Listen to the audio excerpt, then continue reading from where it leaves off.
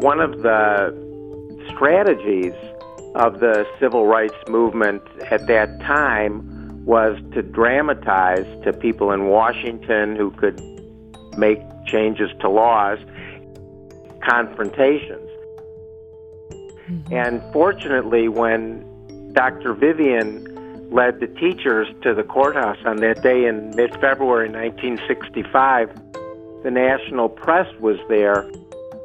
I'm Sarah Fenske. This is St. Louis on the Air.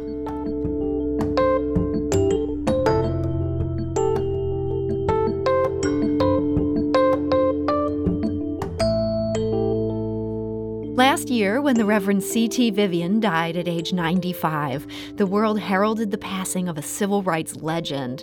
Vivian was a key figure in the early battles of the civil rights movement. He integrated lunch counters in Nashville and beaches in St. Augustine. And on the courthouse steps in Selma, Alabama in 1965, he led people attempting to register to vote into a face-off with Sheriff Jim Clark. The Reverend Vivian's words became a rallying cry. You can turn your back on me, but you cannot turn your back upon the idea of justice.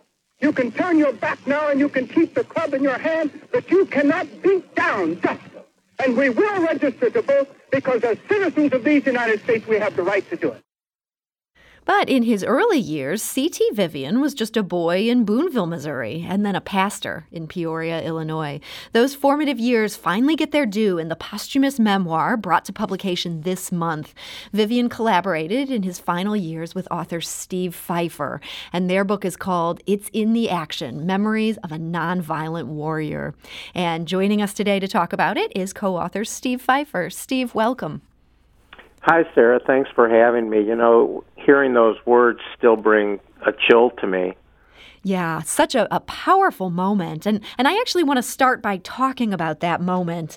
What had been going on in Selma that made this particular interaction on the courthouse steps? What made this international news? Well, the reason it became international news was that after about 6 weeks of various attempts to register various groups of people in Selma, it became clear that Jim Clark, the beefy sheriff, was a real antagonist. And one of the strategies of the civil rights movement at that time was to dramatize to people in Washington who could make changes to laws, and to people in the North who could influence people in Washington to make changes to the laws. They wanted to, the members of the movement wanted to create moments where there might be confrontations. Mm-hmm. And fortunately, when Dr. Vivian led the teachers to the courthouse on that day in mid-February 1965, the national press was there, and they captured it on film, just as the Bloody Sunday was captured on film, and just as the Birmingham fire hoses and German Shepherds were captured on film. And when those images got sent to the North and were played on national television, they made a big difference. Andrew Young said that without that moment being captured, there might not have been a Voting Rights Act of 1965.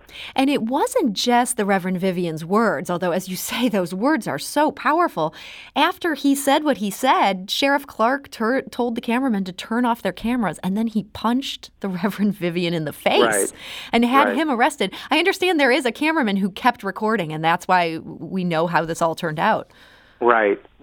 And once in jail, Reverend Vivian was beaten and finally released. And after his release, 3 days later, he went to Marion, Alabama, a small town nearby Selma, which was another center of the voting rights effort, spoke to a crowd that night. And then after he left and the crowd started a peaceful march, a young man named Jimmy Lee Jackson was shot by a state trooper, and it was actually Jimmy Lee Jackson's shooting that led for the call for the march from Selma to Montgomery. So these were some moments that ended up having a huge impact on the course of this struggle. Absolutely. And this idea, this nonviolence that the Reverend Vivian was able to cling to even when he was taking the blows, what really comes across in your book is that this wasn't just an attitude that he came in with. This was something that he physically trained for and other people physically trained for. Tell us a little bit about what went into this. Right, Sarah. I'm glad you brought that up. In Nashville in 1960, he had finished his seminary training at American Baptist Theological Seminary, and others there included John Lewis, Diane Nash, Marion Barry, James Bevel, all the kind of luminaries of the civil rights movement, people who would go on to make a huge difference. I like to call it the kind of Hamilton moment. Like if you look at Hamilton the musical and Hamilton marvels that all these people are in the same place at the same time. Nashville 1960 was like that. And Dr. Vivian and the others who I mentioned all were trained by a guy named James Lawson, who had gone to India and learned the teachings of Gandhi about nonviolent direct action. And they held workshops on a regular basis to train for the exact kind of confrontations that happened with Jim Clark and others. They went through these drills, Sarah, that included, someone would put out a cigarette butt on you, and you were taught not to respond in a violent way, just to take it. You were taught how to absorb the blows of billy clubs and so forth. So they were always ready when those moments occurred to react in a nonviolent fashion. But they were also taught, and this is very important, never to back down. They could not let evil, oppression, or violence beat them. The Reverend Vivian says in your book just how important it was for him to get back up after that punch. That's part of it there. Exactly. So I want to go back to his boyhood. It's interesting. I think many people know about his role in this struggle, but a lot of people don't know that he actually grew up in Boonville, Missouri. That's a town that's just west of Columbia. I think a lot of people, even in St. Louis, don't know about Boonville. What were his early years there like? Well, he lived there until he was about 6 years old, and the family had moved when he was very, very young to a house on Water Street in Boonville, which was right by the Missouri River, a very small frame house. And the life that he led there revolved around two things: the church, God of Christ Church in Boonville, and education. Even from a very early age, before school, his mother and particularly his grandmother were very adamant that he get the best education possible, and so he learned to read and do his math, actually watching the train cars, counting the train cars as they came past the house that they lived on in Boonville. And it was a simple life, but the church played a very important role. And then, as you say, he was only there for a few years. The family moved to Illinois, and I loved the Illinois parts of this book. You really paint such a vivid picture there. But what had them moving to Illinois in the first place? Well, I say that it was through the church that they ended up moving. His grandmother was so involved in the church that she became friends with a woman who was in a very abusive relationship, and invited that woman to move into their house with them. And then one night, the woman's husband broke into their house and set fire to it. And they escaped the house, fortunately, and then they just decided that was an omen and that it was time to move, and they decided to move to Macomb, Illinois, because, one, the elementary school there was integrated, and two, there was a university, Western Illinois University in Macomb, and that would be a place where CT could get a college education. They were that forward thinking about the importance of education.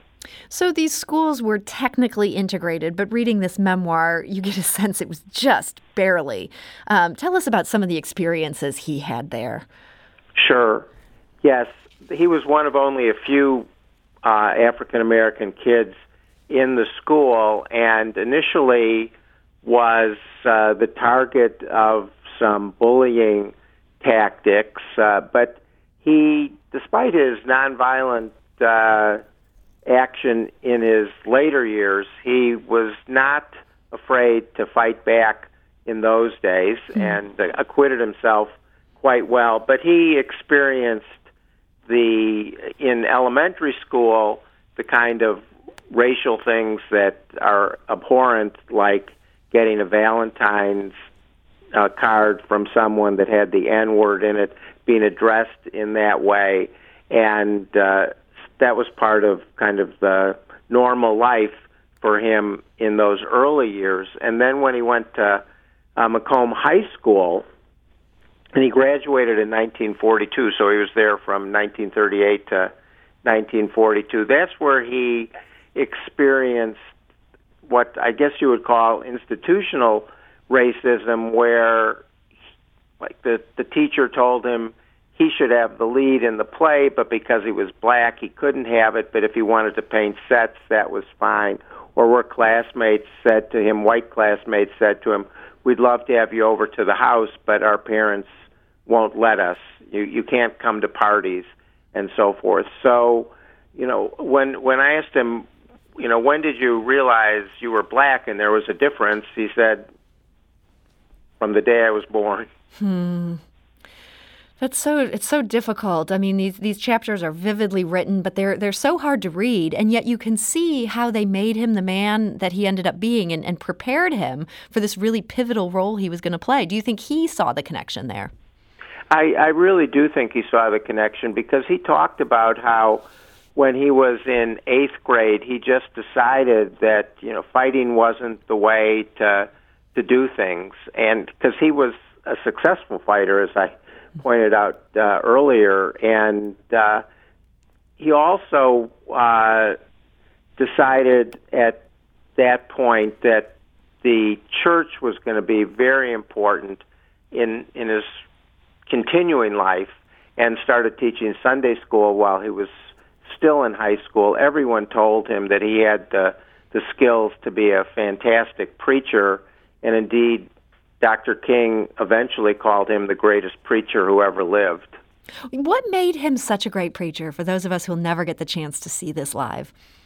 Yeah, well, he just was a lover of the spoken and written word.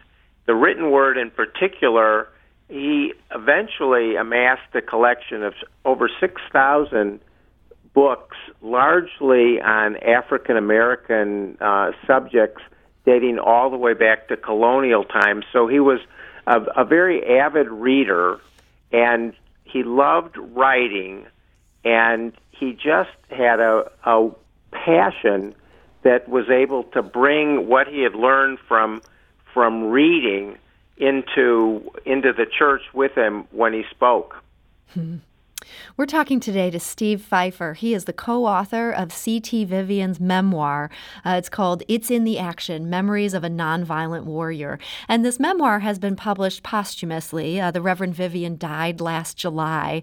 He made it all the way to 95. I believe he almost made it to 96. Is that right, Steve? 12 more days. 12 more days. Okay. So he lived a long time. And as you say, he loved books, and he collected 6,000 volumes of African-American literature. I'm curious why he never wrote a memoir before this. Did you talk about that? Right. I talked to the family about that as well as him. And he was a very humble man.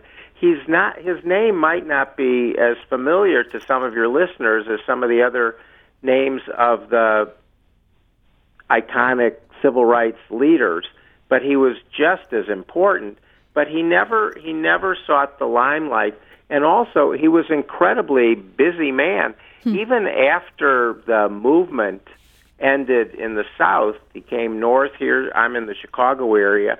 He was here for 4 years, from 1966 to 1970, working with African Americans to get them better union jobs, training ministers to fight the next civil rights battles in the North. And then he was a visionary. He created the program that is now called Upward Bound, and he created one of the first remote learning systems called Seminary Without Walls, where the students didn't have to come to the campus to learn until they took their exams. So that was like 30 or 40 years. And then also he created in 1979 one of the first groups, the Center for Democratic Renewal, to combat white supremacy. So this was a man who did not seek the limelight, but was always, as the title of the book says, in action.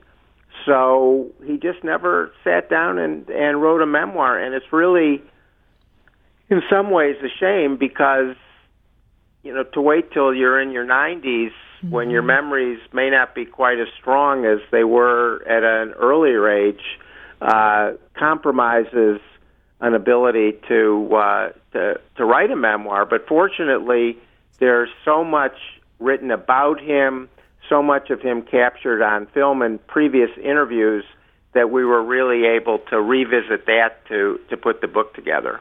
And it was his family that approached you to co-author this memoir. How were you on their radar?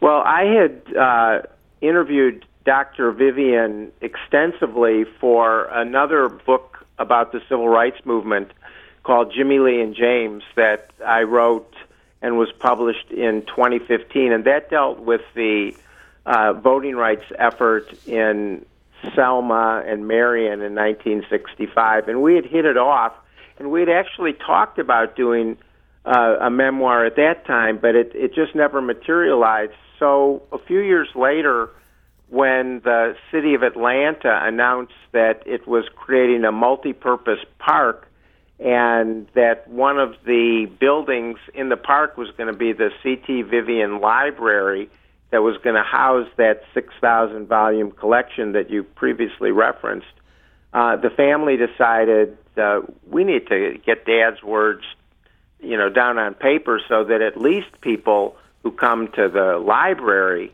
will know more about him. But, of course, we all decided that more than just those people who come to the library need to know about the life of C.T. Vivian. The more people who know about the life of C.T. Vivian, the better this world will be. And so this book is now something you don't have to go to this future center in order to get this. We've got a link on our website for those who are interested in reading this story. There's so many good things in here. Steve, one of the things that really struck me is that even at the end, after all these amazing experiences that he'd had and all of the things that he changed about American history, he still thought of Macomb, Illinois as his home. This is this tiny town that his parents moved to and he grew up in. Do you think he had good memories of his time back in this place that really had kind of a fraught environment in some ways? Right. He used to say that when people asked him where he was from, and he would say Illinois, they assumed Chicago. But then he would have to educate them and tell them about Macomb, and they would think, oh, that's too bad. And he would say, no, there were some bad things there, but there were some wonderful things there as well, because he had a lot of support from his white contemporaries there, both in the high school and then when he was at Western Illinois. The institutions weren't as friendly to him.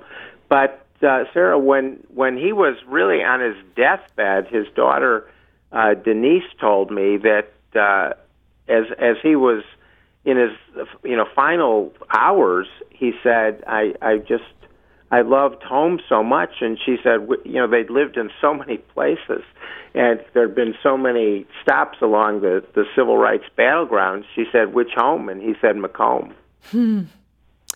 So this remarkable life, you really need to read the book. It's in the action. Steve, in our final minute here, what would you want people to take from C.T. Vivian's life? Well, I think that the title really says it all, that you can be a thinker, you can be a writer, you can be a speaker, but you have to translate those words or those thoughts into action to really make a difference. You can't be sitting back and watching others or wringing your hands. You really have to get out there and make a difference. And that is something that Reverend C.T. Vivian certainly did. This book makes it so clear. Steve Pfeiffer, thank you so much for joining us today. Thank you so much, Sarah. We've got a link on our website if you want to get a copy of that book for yourself. Website is stlpublicradio.org. This is St. Louis on the Air on St. Louis Public Radio, 90.7 KWMU. Do you find yourself regularly listening to episodes of St. Louis on the Air? Suggest us to a friend you think might enjoy our conversations. And leave us a review and rating on Apple Podcasts on the App Store. It's the simplest way to help people discover our show. Thanks.